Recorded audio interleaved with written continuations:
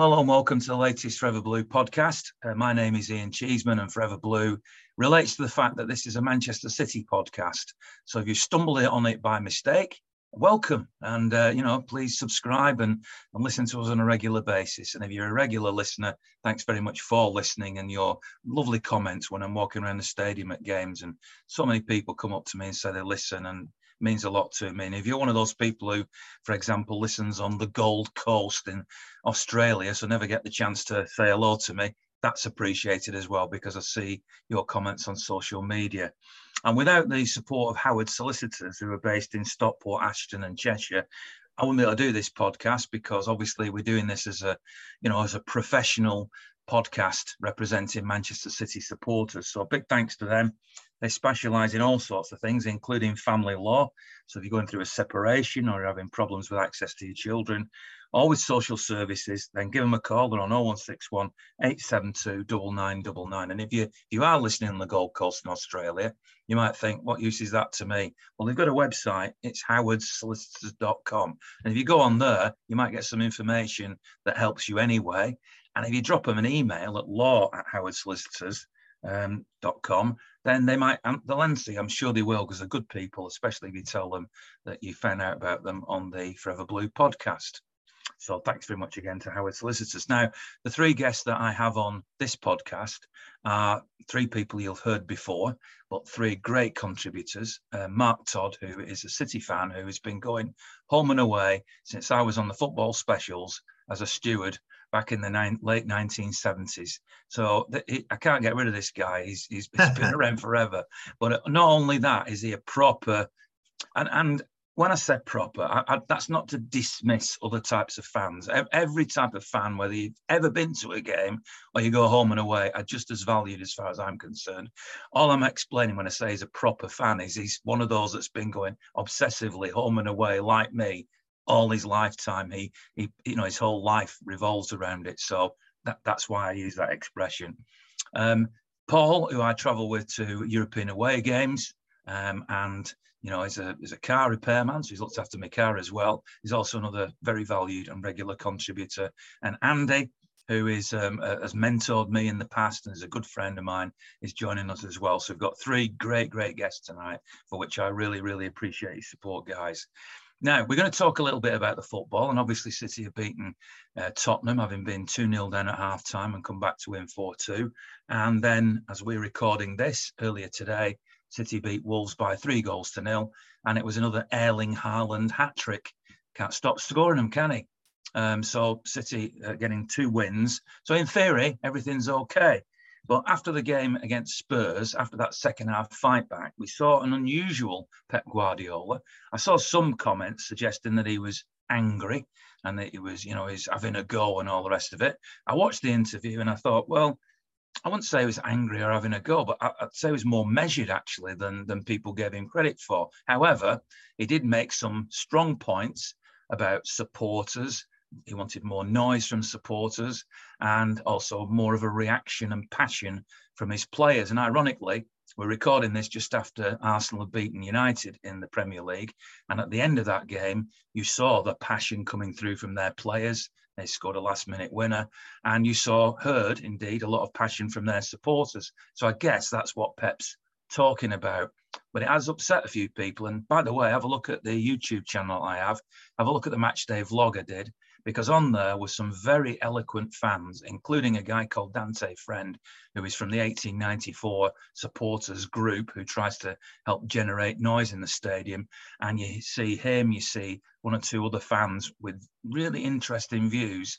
And these three, no pressure lads, who are with me tonight, will probably have even better and even stronger views. So to put into context as well, before I let the other three start talking, is that Mark is the City representative on City Matters, which is this group that talk to the club on a regular basis. I'm sure he'll explain more if he feels he needs to, but he has the ear, let's put it that way. He and other people on that committee have the ear of the club. And I've seen a lot of talk, for example, even before the Spurs game, of City fans saying, how come it's sort of £68 for a ticket against Spurs. You know, there were some tickets still available, and £50 potentially for a child on this sort of reselling market. There weren't thousands of them, but there were tickets like that scattered all around, and it seemed fairly expensive, the prices. And I've seen people commenting already on my vlog channel on YouTube. You can see somebody commenting and saying they've stopped going because they feel as if they've been priced out. So, as I said, we'll go through a lot of these points in just a moment. I'm going to start off, though, just by reading something from 2018, which Vincent Kompany said, who we all obviously adore. He was saying it on the BBC, 2018. And this is what he said: use that competitive advantage of the Premier League to lower the price of the tickets to fans. You get better home advantage depending on the atmosphere than you can create with your own facilities. And that is linked to people who enter your stadium. Those who live for the club are probably more attached to the club than anybody else. But there are always going to be the guys who can afford it, or probably will be those who can't afford it. For every pound you lower the ticket price, if you can recover it in home advantage, you maybe don't have a loss. You could fill the ground with tourists, make more money. They come and spend £400 a ticket. It's nothing for them because it's a once-in-a-lifetime experience, like going to the NBA or an NFL game. The question, though, affects your product.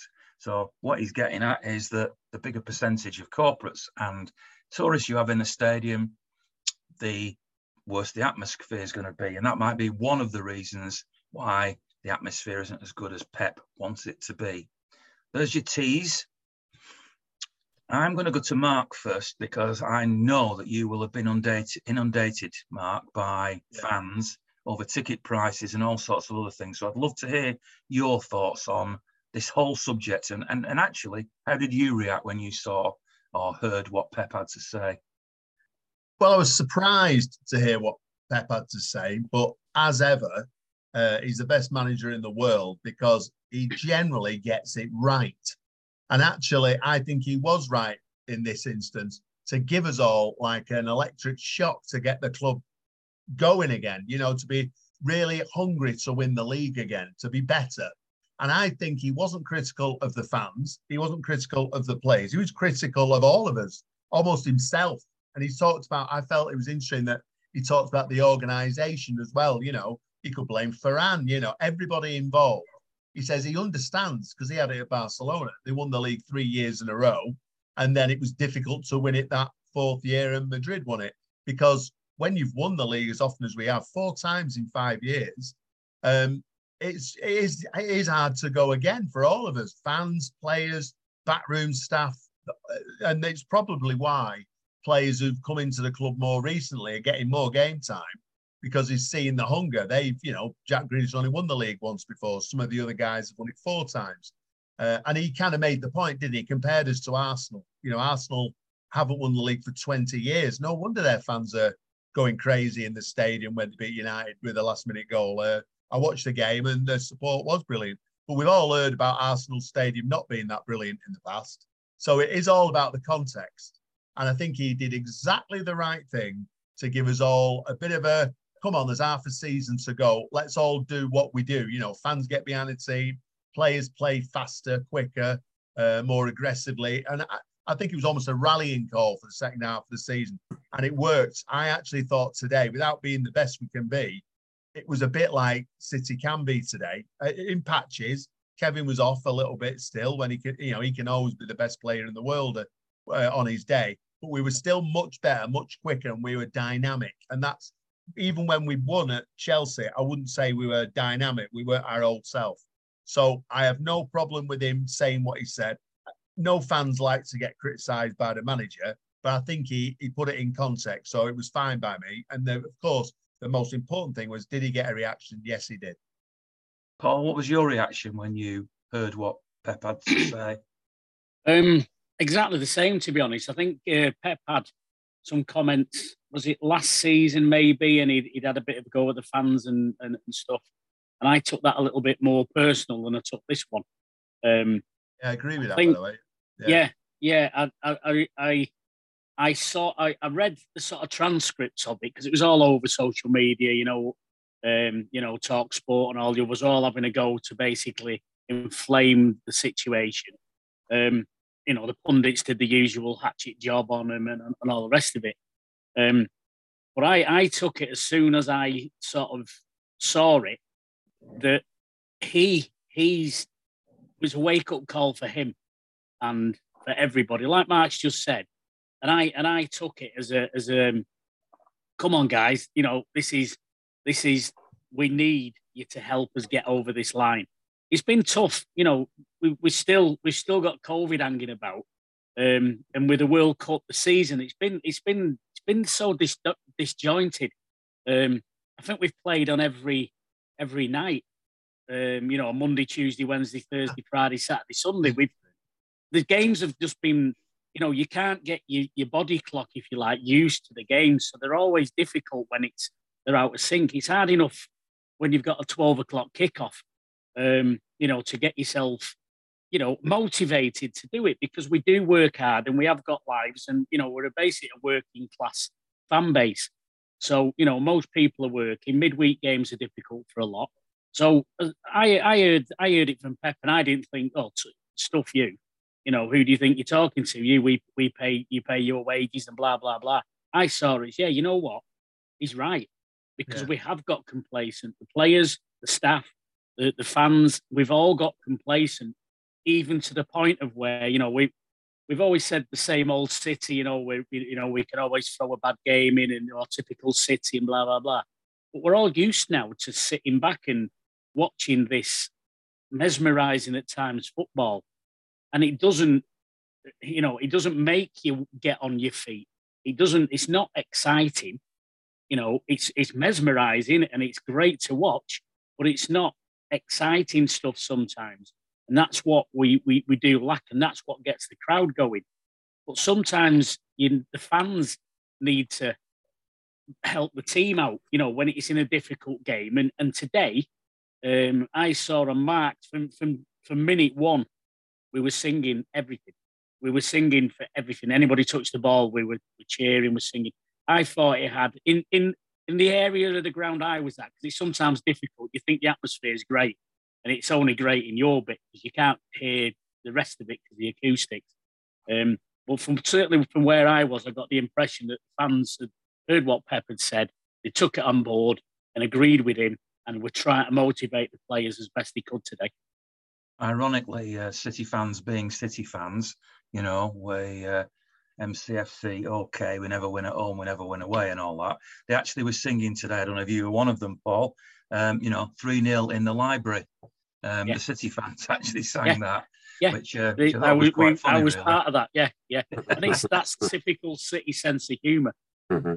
So Andy, what have you got to say about what Pep said to begin with before we go into the detail much more? Well, I think he threw his toys out the pram in an extremely well thought out and measured fashion. Exactly. Good. Okay, and I think that pretty much is the common agreement here, that he doesn't do things by the heart, he does it all by the head. He knew exactly what he was doing. He gave the away fans a little bit of a tick, which I'm sure we'll come on to, saying how my away fans is the best, which leads then open a whole discussion point about why that is. So certainly I think he knew exactly what he was doing, and it's not a surprise either to see him dealing with players in a much more disciplined fashion. We've had one player being called overweight. There's another one today not quite fit. There are players like Rico Lewis getting game time. And I think there's some messages coming out there for the players. And he gave us one. He just said, I need more from you as well. And I think he got that in buckets today. And I think, that tells you everything, especially when you get the ironic chanting, everything's okay. I think just to touch on Kompany's point quickly, though, as a fellow alumni of Manchester Business School, I know that Kompany would not have been able to say those things he said without rigorous research and referencing of facts, okay? And this was before COVID, 2018, so we hadn't had the empty stadium effect then, and his thesis was then proven to be correct when stadium were empty and away teams won more. So Vinny, bless him, he's doing a great job managing Burnley, but he's also a very, very smart bloke. and he knows what he's talking about. And I think I'm sure we'll talk about his suggestions, but there's more than a grain of salt in what he said. One of the messages you sent me this week did ask a little bit about the empty stadium. So let's sort of touches on what the other lads have said as well. City won the league, of course, when the games were all played behind closed doors. And I said at the time that I felt that that suited City because the tempo was slightly lower, and this sort of slick training ground type football that City play, which is as near to perfection, in my opinion anyway, as you can possibly get. The City team didn't have to deal with the opposition being egged on by a voracious crowd that encourages fouls, that encourages time wasting and all sorts of other things. Look at Anfield that season. 4-1, wasn't it? And we've played that well against them every time there and not come away with the result. So you're absolutely right about that. I think if they could ban all of us fans all the time, I'd be great at. Fans in the Listen, years. They used to play in a library. Come on, that's it. So it doesn't matter. Paul mentioned, that when you're passing around, it's hard to get, excited and to cheer on, which I guess if you were a Wimbledon fan in the old days, and you were launching balls up to some big target man, and so it was all being cleared away out the penalty area, that lent itself more to a crowd going, go on, go on, go on. Whereas if you're just passing it around just on the halfway line from, Stones out to one side and then back through Akanji and Ake out to the other side, whilst that retains possession and controls the game, and obviously nobody would get frustrated in an empty stadium. You're just at home shouting at your telly or whatever if you don't like it. But that type of football doesn't lend itself to people getting excited. Is that true? It's partly not City's fault. I mean, especially at home, most sides come and do what they love to call a low block. So they basically operate in just the last third of the pitch. They go from a back four to a back five, which they don't normally do. So Jack Grealish gets the ball, has three men to beat. So it's not, I mean, City is so good. If somebody wants to come and play us, it's almost like cutting your own throat. So they don't. So you're bound to have a lot of possession without anybody pressing you and be looking for the gaps. We're like a victim of our own success to a degree. So that's when, if you go to City Stadium and play Liverpool, or when we play Chelsea, even in the League Cup, two teams having a right go at each other, it's fantastic. So once teams come to play us, the excitement's there because the football's fantastic. Obviously, if we're having to keep the ball at the back and in trying to find gaps, it's not going to be like that. It tends to get better as the game goes along. If we get one up, they've got to come out, that kind of thing. A couple of the people on the vlog today have basically said, you must watch it. A couple of fans have sort of said, Pep needs to have a word with Ferran Soriano or somebody within the club and explain the things that he wants and find out what's going on. And obviously, better than anybody, Mark, about the debate about the price of tickets. I've used this example before when we played Hamburg a few years ago and the game looked dead and buried and prices were dropped and suddenly every man and his dog could go because there were, not high prices. The atmosphere was electric. It was completely different. So it is money related, this, isn't it? Well, what do the other guys think? I mean, I can. Shall I fill you in on that, partly how the club see it, because I think that informs quite a bit of this. Yeah. So I'm a supporter, so I feel the same as you. I would, hand on my heart, say ticket prices. Don't forget, this is ticket prices for one-off match tickets. I think they're far too high. If you look at the price of season tickets per match, we've got some of the best prices in the league. So you can actually get a £299 adult season ticket at City, the gold one, I think they call it, value gold, where they choose the seat for you. So there are people in the ground watching every game, including Liverpool, United, Tottenham, for 300 quid a season. So that's a phenomenal product. We have old OAP tickets that are really reasonable behind the goals. We have kids tickets that are cheap. You can get like family stands. So across the board, especially in season tickets, we have fantastic pricing, I think, and I'd support the club in many ways in what they're trying to do. What they would say, right, and this is where the debate gets interesting for me, is that, if you look at the price of season tickets, we have kids tickets that are cheap. You can get like family stands. So across the board, especially in season tickets, we have fantastic pricing, I think, and I'd support the club in many ways in what they're trying to do. What they would say, right, and this is where the debate is we have a lot of season ticket holders. We have 36,000 season ticket holders. We have miles more than United and miles more than Liverpool, as I understand it. I believe Liverpool's is something like 24,000. Now, that's because they worked out the model, which you're all talking about, which is somebody coming to one game, he's happy to pay 70 quid, might be the only game a year or even every 2 years, so they don't care. It's like going to a pop concert. So they're happy to pay 70 quid for a match and then spend in the club shop and do all the other things that we know what people call day trippers do. They're still City fans usually, but, you know, they do. So if you think about it, if we've got 36,000 people who are season ticket holders and then 3,000 away fans, there's actually not loads of tickets available for match day. So in terms of the club making more revenue out of tickets, it's a relatively small number of tickets, relatively. You know, it's just between 10 and 14,000 or something, if I've got my maths right. And some of those seats, of course, are corporate seats, you know, and we've increased some of those.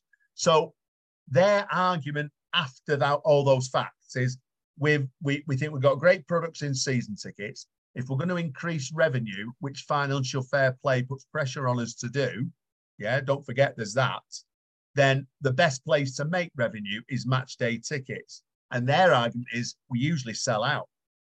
So just in business terms, they think they've got the pricing right because we do sell out. If we had thousands of tickets unsold, they'd have to visit it again. Tottenham was a strange one because it was a match obviously moved. Was it the match that was moved when the Queen died? I think it is. So much earlier in the season, meant to be a weekend. If it had been played at that time, we'd have had 36,000 season ticket holders and people would have been paying this 60, 70 quid to get in. It was different because a lot of supporters used the ticket exchange because they couldn't come to a Thursday game. Maybe if they were traveling, you know, Thursday night, not easy. So we had more people giving their tickets back in than normal because you were also on that scheme guaranteed your money. Because if you have used, I don't know if anybody uses it, I don't. But I do. Yeah, if you have to use it for time to time, not most games, you put your ticket up for sale. If it sells, you get a 19th back of your season ticket price. If it doesn't, you get nothing. For Tottenham, United, Liverpool, the bigger games, we got them to do this with a guarantee to give you the money. So you know when you put it up, you've got your money. So what it actually did, strangely, had the effect of encouraging people to sell their tickets back to the club. Now, ticket pricing's another issue, but that's why we had loads of empty seats, about 300. It wasn't thousands. We had 300 to 400, I think, at the top of the south stand. Other places, there was 2s and 3s and 6s. But at the top of the south stand, there's quite a few. And I think they were people who'd already bought the ticket and paid for it. So remember, the seat has been paid for, but they posted it on the ticket exchange and it didn't sell. And that's why there were tickets available. It wasn't that they hadn't sold out. They hadn't resold out. If we weren't fans and you were looking at Manchester City as a business, which is obviously what the owners are doing, I can understand what they're doing. Well, whether I agree with it or not, it's not the point of this comment. It's I can understand what they're doing. They're trying to maximise profit, etc., etc. However, when your manager then says there's no atmosphere, absolutely, that goes exactly opposite of what that is. So to me, it seems that there needs to be more consistency. Either the club accepts that by having the business model that they've got, then you will lose atmosphere, or you say, we're not bothered, the money isn't as important, we want atmosphere. But you can't have it both ways, can you?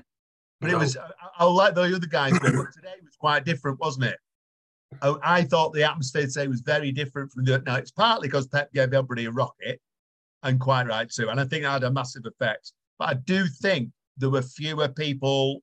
I mean, one more fact for you. Quite often at the game, I was astonished by this.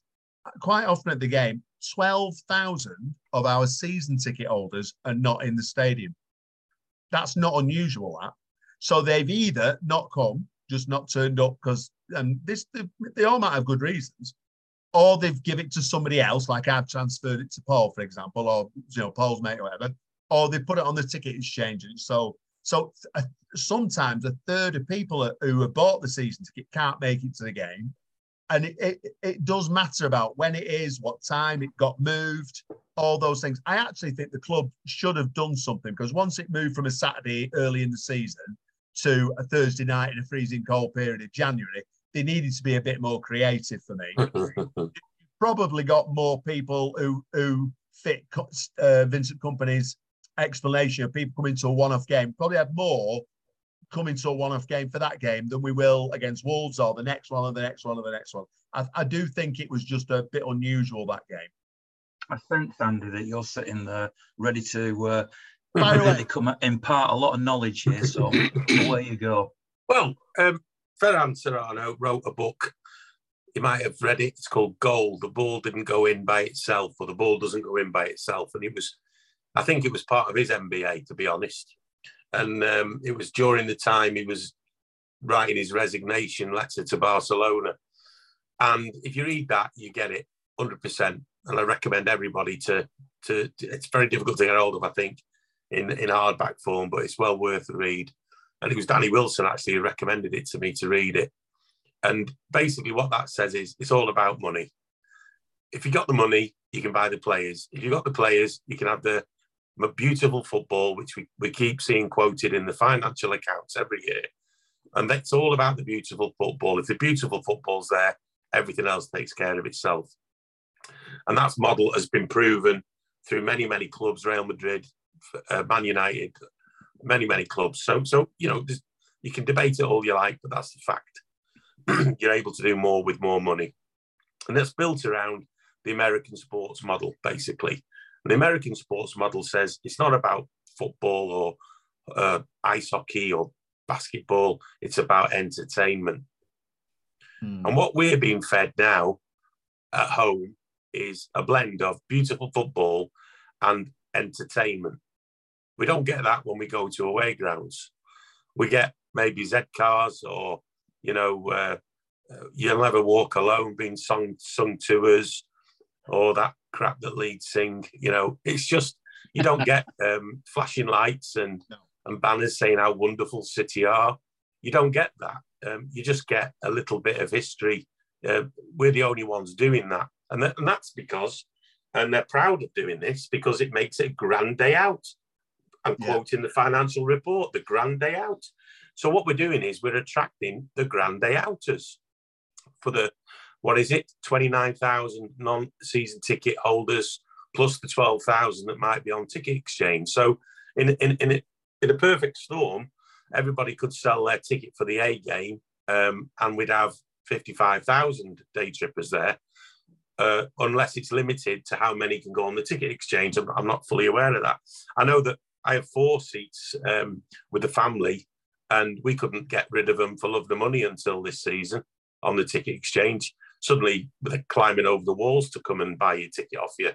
So that's why the club's offering you a guaranteed payout for some of the top games.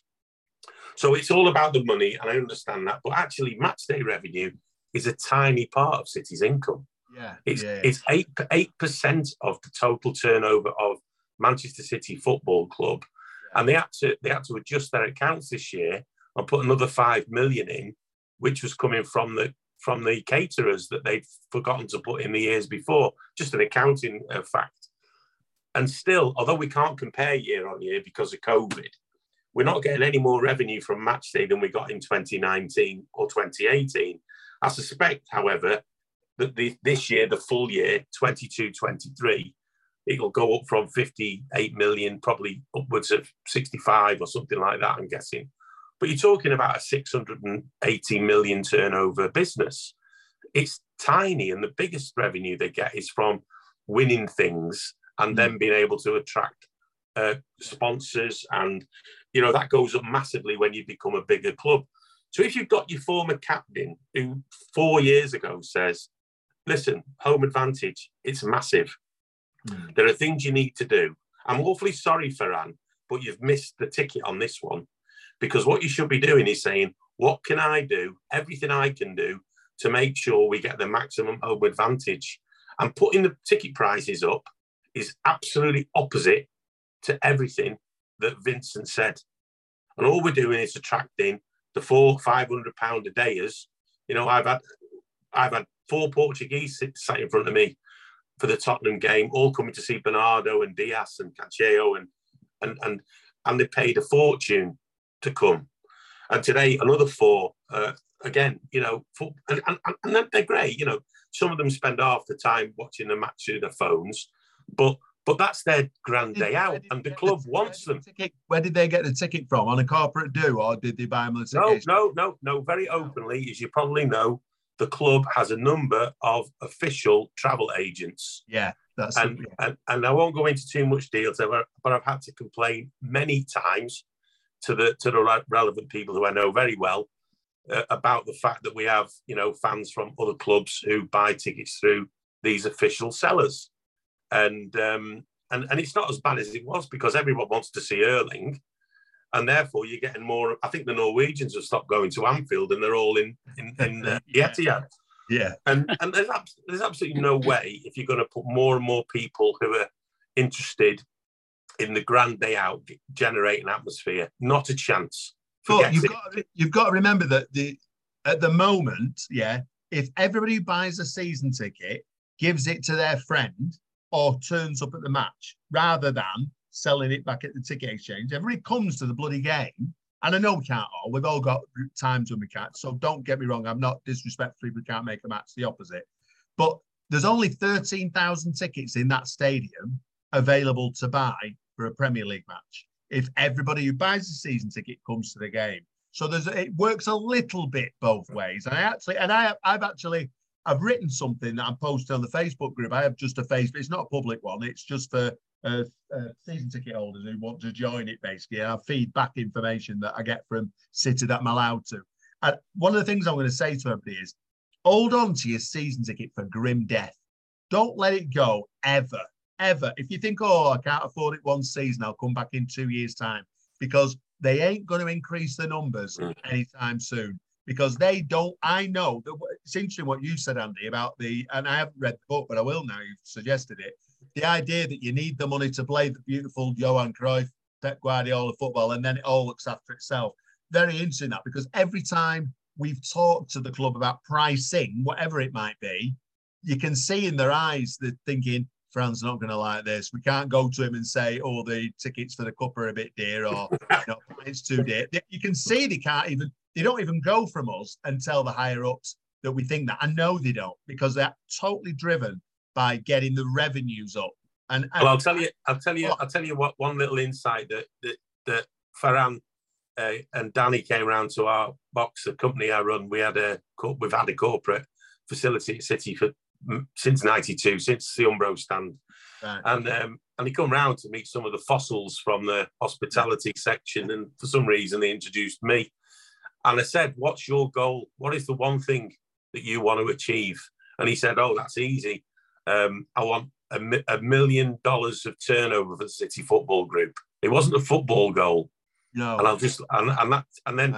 then I got recommended to read his book, and then I read it. I went, "There you go. Right. We know what we're after," and you just confirmed it. But there's a reality to that, and I get that. But we can't have then his operations director on the pitch telling us that we're all quiet for 45 minutes. Yeah. It's got to be consistent. Well, I'll tell you what I think about it in terms of pricing and all the rest of it. I think what they say has validity. It's not that they're wrong. I mean, yeah, of course it is. You don't get Erling Haaland and Kevin on long-term contracts unless you've got the dough to pay them. I get that, but they've got to get the balance right. I mean, and do you know what? Something they did recently, which isn't quite the same as pricing. They told us they wanted to increase the number of members, because all those old fossils over 36,000 seasons went far too long. Exactly as you've said, they want new fans, because new fans don't go to the game and go straight home. New fans go and buy a scarf. New fans go and have a tour and all that. So they wanted more people to become match day members. So I said, well, there's nothing wrong with that. Every City fan wants the fan base to, you're like, we want more City fans. We're not going to want less. And what it was actually about was revenue. It wasn't about having more fans at all. So what it was about is getting people to pay the 30 quid, so that they pay 30 quid so they feel closer to the club. So what they then did, started changing the criteria for buying home tickets. So if you look at our fixtures this season, if you go to the Leeds game, which is a few weeks off, we don't even know what day it's going to be yet, but they're only available to match day members. So you as a season ticket holder can't buy one for your friend or your son or whatever it might be. You're not even allowed to do that. And they've said to the people who are interested, you get an exclusive go at match tickets. This guarantees you a go at match tickets. Guess what? The number of members has doubled. So they've been proved right. They've been proved right that they've increased revenue by doubling the number of members. They've been able to put the price of match day tickets up because these members are happy to pay as a one-off, 50, 60, 70 quid. But what they don't seem to get is that you've got pissed off season ticket holders then who want to buy a ticket. So I've said to them, look, I see where you're going. What about the balance? Yeah, what about getting the balance right? Give these people a window at the beginning, but then open the window to people like us to buy the spare tickets. So I've tried to get them to talk about the balance. And I think that's what they're getting wrong at the moment. And exactly what Andy said there. It's all very well to go chasing the dollar to make it a multi-billion pound business for all the football reasons as well as business reasons. But they do need to get the balance right. And if Pep's going to make comments like he's made again, they've got the balance wrong then, haven't they? They need to rebalance it a bit. I think I know you well enough, Paul, to be able to describe you as a simple football fan and know that you don't mean I'm insulting you by saying that. But you know, we're hearing two people here. Andy's a businessman, a highly successful businessman who is looking this very analytically as a businessman. And that's very valuable to what we're talking about. We've got Mark who's ensconced in the, in the fandom and the City Matters. And so, meant in the nicest possible way, and take it as a compliment, please. You're just a simple football fan, Paul. When you listen to all this of your beloved Manchester City, how do you react to it all? Yeah, we've got to take it all on board because it's not the Man City that we used to have. It's certainly changed over the years. So we can't compare the two to what it used to be at Main Road and what we've got now. Different products, different, the Premier League, different, and all the rest of it. So there's more factors. I think the basic thing to do is when we're talking about atmosphere is what creates an atmosphere. Now, whether you like to hear it, or you don't like to hear it, alcohol is a massive part in creating the atmosphere. I'm not saying everybody has to get laddered and, make a fool of themselves. Alcohol massively plays a part. The match day experience for me is meeting with my pals. We meet as early as our wives will let us out. We get congratulations, by the way, on the new wife. Yes, I might be needing that solicitor very shortly with this season as it is. So we meet early. We have a few beers. We all have the regime that we do, and match day things that we do. We then get in the ground, and I like to think I can't understand that. I do get it, but I can't understand how you can sit in your seat and not sing or not cheer or not get angry or frustrated and vent that with noise. If there's certain parts of the ground which are more vociferous than others. I have been in other parts of the ground. I'm in the Block 111, which is right on the seg line and the east level sort of first tier. So we kind of call the singing section and all the rest of it. I've been in other parts of the ground. I've been with Andy in the corporate, and I've been all over the place. And one game that sprung to mind for me, took my grandson to his first game. We played Everton in the FA Cup, I think it was. So we went in a different part of the ground, which basically where I am now, but in the opposite corner. So where the players come out, on the left-hand side. So I've been telling him all about the atmosphere and how, great his match day experience. And he was loving it. We got in the ground, the game started, and we I stood up singing and he stood up singing with me, learning the songs. And all I got around me was people telling me to sit down with what you can't see the game and all the rest of it. So I thought, well, no, fair enough. It might be at the wrong time of the game we're doing it. But it wasn't. It was throughout the whole game. And I got to the point where I was arguing with people because I'm sort of like trying to teach my grandson what it is to be a football fan at the ground. And you know, and it was silent. You know, it was like being in a library and we were politely clapping. They might as well have gone to the opera. You know, that to me, and I'm sat there thinking, this isn't what's going on. You know, what's going on? Why are people doing this? Because I'm a kid of the Kippax. You know, I've always, this football to me is where I get rid of my stress, my tension, my aggression, and you know, it's a big part of my mental health is going to the football. I get rid of it there. And when you've got people telling you to sit down, I hate going to Wembley. I hate going to Wembley because I have to sit down. It's the only time I have to sit down, because I go to an away game, I can stand up. I can stand up where I am in the ground. I go to Wembley, I have to sit down. And the match experience for me is absolutely shocking, because I need to vent me. I need to get out me passion.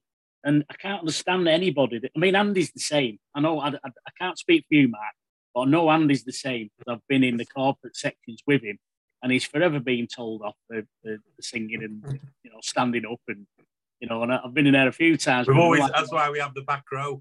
So I exactly. don't get on anyone's nerves. We can stand up there because we just get in the way of the cameraman. But it is, I mean, to me, the match day experience is generated by, you know, the fans, alcohol, because it, you know, people loosens their, you know, sometimes they might feel awkward singing, perhaps. When they've had a drink, everybody's on karaoke, so everyone has to sing. We can do it as fans. I've been in that ground on match days, and there's not a better feeling, I don't care what you say, when the whole stadium's either up doing a positive or singing a song. The whole stadium gets up and does it. It's absolutely, I've got goosebumps now just telling you about it, because that feeling is fantastic. So we can do it. I don't understand why we don't do it. Maybe it's because people are sick of being told to sit down or whatever. I don't know. I can't answer that, because this part of the ground I'm in is you know, we're vocal. But, you know, getting fans of like mind, local people with passion is a massive, big part of getting an atmosphere going. I get that. There is obviously, we do need to have, you know, fans coming in, spending loads of money at the shops and all the rest of it. We do need that. And it's like Mark said, we've got to get that balance right. For me, I just don't understand why fans and anywhere in the ground can't get up and express themselves. But don't you think it was not much different than Main Road? I mean, I sat in a Platt Lane, and the Platt Lane moaners were legendary, weren't they? Oh, yeah. I mean, we have. I know it's a long time ago. We shouldn't bang on about them days. Wooden benches. Yeah, no. Platt Lane and the main stand, you know, they could give you a run for your money on miserable sods who sat there not singing. They were dead people. Exactly. I mean, we can all put our blue tinted glasses on. Grounds. And maybe it's a city thing. Maybe, who knows? I don't know. But I got friends of mine who go to Anfield. It's not rocking in there every time they play. It is when they play us or they play United or Everton. But if they're at home to Bournemouth and it's 0-0 with 20 minutes to go, it can be quiet. I do think we shouldn't get on our own backs too much. I think the atmosphere. I don't sit down that end. I'm in Colin Bell, but I think the noise that comes from the south end of the stadium most of the time is brilliant. It was excellent today. And on a really good day, I mean, that's 6-3 against United. The place was absolutely rocking. And it's as good an atmosphere in our ground as it is anywhere else on the right day in the right moment. Yeah. It was interesting that United game. I was in a box above there at Family Stand, and I've never heard the Family Stand sing since we moved to the Etihad. It's funny, isn't it? That day. Is the bottom line though, that you know, because you've talked about the business element of it and generating money and everything, and that's not going to go away. You know, to keep all the players that we want, to keep City at the level that we want to be at, that isn't going to go anywhere. So is it not just a fact of life that I would suggest, and I know it's a little bit cliched, and I don't want to sound cliched, but generally the person who likes a drink that you're talking, that you need a bit of alcohol. As it happens, I don't drink, so I'm saying this from a point of view of a non-drinker, but I can see it, I can acknowledge it. You go to an away game and you know that you know, everybody's walking around with a pint in their hand, and that away end and that away section is the noisiest bit, you know. And it's the same when you go in the south stand in that lower tier, as I did today before the game, to go and talk to people. There is a whole new bar in that area that goes back quite well into the stand, and people are packed in there drinking. Whereas if you go into the main stand, or, you know, the Colin Bell stand where I sit, yes, there is a bar there, but there is a lot less activity. I'm not saying there's none, but there's a lot less activity. And when I look around at the people in the Colin Bell stand around me, I tend to see perhaps slightly older people, and looking at the way that they dress, perhaps people who are slightly better off. Whereas when I go into the south stand, I see people who are not as well off and, you know, like a drink and go for a completely different reason. Do they tend to be younger as well? Yeah, they tend to be younger as well. So it's also you're right. Do we not just accept that is the way it is, and that Pep actually saying to the fans, you know, en masse, you know, I like my away fans, which could be translated to be where you are at home as well, Paul, and where that south stand lower is. He likes them, but the rest of them he doesn't. But actually, they're the ones that Ferran Soriano and the people who run in the business side of the club, they're the ones that they want more of them and less of the noisy ones, really. There's a solution, all right? I believe in this close. They want to develop the ground. And I'm sure that the only logical option for space and for atmosphere creation and all these things is you put a spying cop up where the family stand is. Yeah. And you invite all of the oiks who've been 20,000 plus points as first knock-ins for a seat in there, right? And no one gets in there unless they've been at least a season ticket holder for 5 years. I'm sure Mark can sort out all the criteria with City Matters that they'll get to get it right.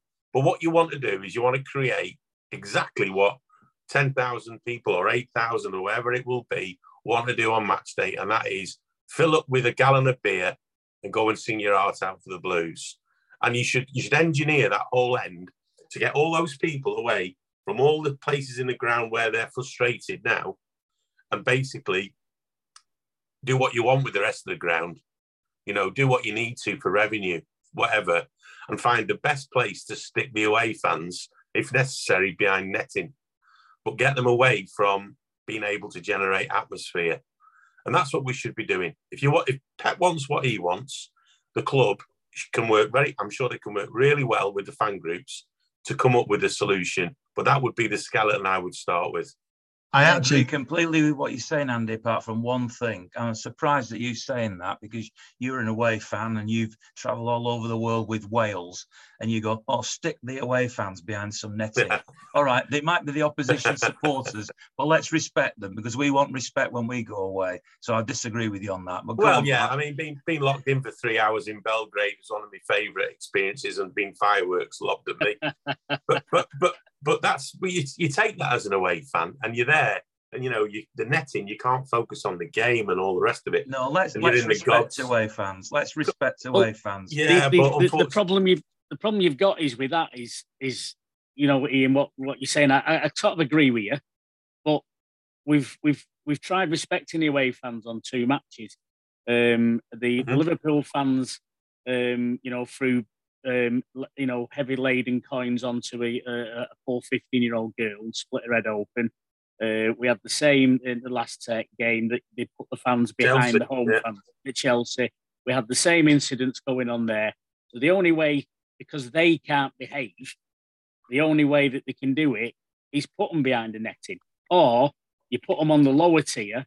But then you're going to get the home fans probably dropping coins on them. So, you know, the only way to do it is you know, you either behave yourself or you get treated like an animal. And, you know, unfortunately, and, you know, you're right. I totally agree with it. And, you know, every time we go to a European game, they have this. The way the ground's set up, I think they can only have the away fans in that area because of the parking, and they can get them straight out onto the coaches and straight out of the ground. I think that might be an issue. I don't know. Mark might know. Yeah, No, it is. It is. Prove it. Well, yeah. So they've got to be in. They've got to be in there. Now I prefer the away fans being on the bottom tier, so that I can abuse them.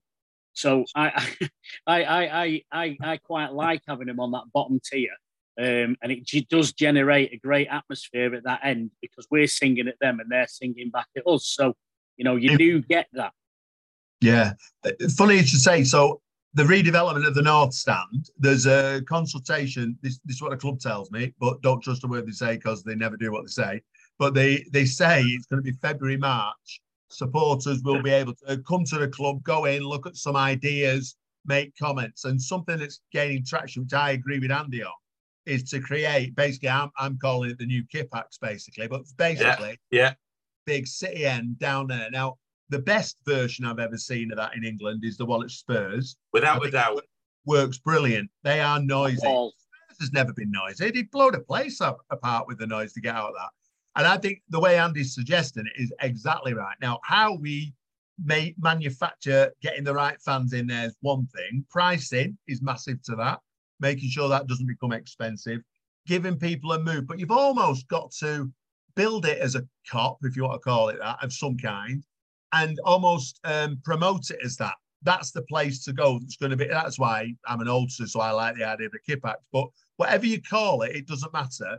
But you make that the end. That's going to be our end. We've got the whole end, and the away fans are down the other end. Now, some people will still want to stay near the away fans. I can imagine Paul thinking, "I'm stopping down here," and there's nothing wrong with that. When you go to Leeds United, they've got a cop. They even call it, I think, the cop. So they've got supposedly the noisy end at one end, and then they've got the fans that like to be near the end. So we'll get a bit of both then. But I couldn't agree more. One of the things that we have got that's a slight problem, which is a bit boring and technical, is if they're going to build a new stand at that end rather than an extra bit on top, we'd lose that stand for a season. And I think the way they're thinking is, the lower tier is actually below ground level. You come in up. I think it'd be quite hard to make it one great big sweep. I think what they might do, from what I've heard, and I've not got any inside knowledge on what their preferred is keep the lower tier as it is, have a little gap, and then one massive tier above that. So it would be big. And you'd get you'd get something like 9,000 or 10,000 on one big sweep because they're looking at 7,000 on the top anyway. So the extra, I think we'll get 7,000 extra seats out of the redevelopment. So if you add that to the the level 2 that's there, it'll be about 9,000 or 10,000, and that'd be a brilliant end to have that. I think that'd work really well. But that's my preference. I'd love it to be one if they can do it. But what I definitely don't want at that end is 3 levels because it just splits the fan base up, and that's why the South Stand, if it was one big stand, it'd be twice as noisy. I think. Yeah, you're right. Built like that. Completely agree. All that assumes, of course, that City won't want to build a big section of corporate in that new end. But well, they might do. But do you know what I think they're more likely to, if you don't mind me saying? They're more likely to kick some of us out of the Colin Bell and the East because they're prime seats and ask us, would you like, you will double your price and you can get a sandwich and a parking space, or you can go into the new bit. And I actually think they're increasing the capacity at that end to be able to corporatize some of the stuff on the side, and we'll end up with almost like a Club Wembley on either side. I personally think. I mean, they haven't said that to me, but the way they talk, that's my only personal opinion. Well, they've just done it. They've just done it on the East Stand in Pep's Corner, and obviously some of that was seasonal and some of it was match day. Yeah, and I know that they wish they'd done more match day now. So I bet they do. Yeah, it's fair to say that I mean our seats are in still, let's call it the padded section, and I'm fully expecting the invitation you refer to. Yeah. So I think if they time it right for me, it'll be, there you go, have yourself a low price seat for a couple of years and move to the noisy bit. Yeah, that'll do me. Well, I actually think it's only my opinion. I'm not. If I had inside info, I'd tell you. But that's the way it's going. They opened something called Kit Spa, which you might know about, which is in the East Stand. And basically, what's happened is the people who are in there, I might get this wrong, they've either got a year at their old price with the extra bits of corporate, but most of them will take the gear and then move out. They'll move out to somewhere else in the stadium, I'm sure. what surprises me is City do this kind of, I don't know if other clubs do it, they almost do this mid-table kind of corporate where you don't really get a great deal for your money. You get a great seat and you get a parking space. Some people might like that, but you're not going to drink if you're parking and driving. And you get like a program and one drink. You don't, it's not like 3-course meal and comedian or anything. You don't get a great deal for it, but that goes down well. That sells out. That's what they tell me. Because when I say to them, what's the point of kicking good old season ticket holders out of there for this? But they say, well, it's popular. It sells out. I think you're right. We'll go down the route soon of expanding the capacity so they can create more corporate and ask people to kindly move into it. This has been the type of podcast where, it sort of blows your mind a bit because you've been throwing lots of information at us, which I really appreciate, particularly Mark and Andy, but also the insight that Paul has given us too. So thanks for that. I think it's been a lot of information to digest. So I'm sure it's something we'll revisit. So just before I finish off with looking ahead to what's to come, just a reminder that I just want to thank Howard Solicitors in Ashton and Stockport. They specialise in personal injury claims on a no-win, no-fee basis. So if you've had an accident and it wasn't your fault, give them a shout and they'll try and help you. law@howardsolicitors.com or 0161 872 9999. We haven't talked about the football. Obviously, City have won 2 games and still have that gap to Arsenal, 5 points, 8 points if Arsenal win their game in hand. And ironically, next up, it is Arsenal at the Etihad in the FA Cup. I would imagine that neither team will field what we would regard as their strongest 11, possibly because psychologically, whoever loses that game, and somebody will, although it could go to a replay, will be able to say, but we didn't field our strongest team. And I think that is a big part of what's still to come, because in the middle of next month, I think it's only 3.5 weeks away, City actually travel to the Emirates in the Premier League, and that could be almost a title decider. I know it sounds a bit dramatic when it's only the middle of February and we've only just gone past the halfway, but it does feel like that. So I just wonder, to finish off with, you three, what are your thoughts on how City should approach it? There could be a train of thought that Arsenal and City both want to go out of the competition so that they can concentrate on the Premier League.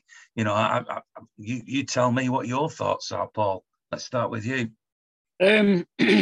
I like to win every game, to be honest. So gutted when we lost at Southampton then? Devastated, mate. It was shocking. We've not turned up all season. I think this is one of the worst seasons in recent history that we've been watching. But it's a bit of a transitional season. It's these players have left and all the rest of it. So it's a very different sort of season. We've got problems with VAR. We've changed the guy who's running VAR, so he's obviously moved the bar to the levels of what gets looked at and what doesn't get looked at. I think there was a few decisions today that looked like there were stonewall penalties and what have you, and I've not seen a replay, so I can only comment. So it's been a bit of a different season. And again, that might be why the atmosphere has been mentioned. I like to win everything, but I think from what Pep was saying in the press conference, I might have misheard it or misinterpreted it, but I'm pretty sure he turned around and said the league's gone. All I'm interested in is the Champions League.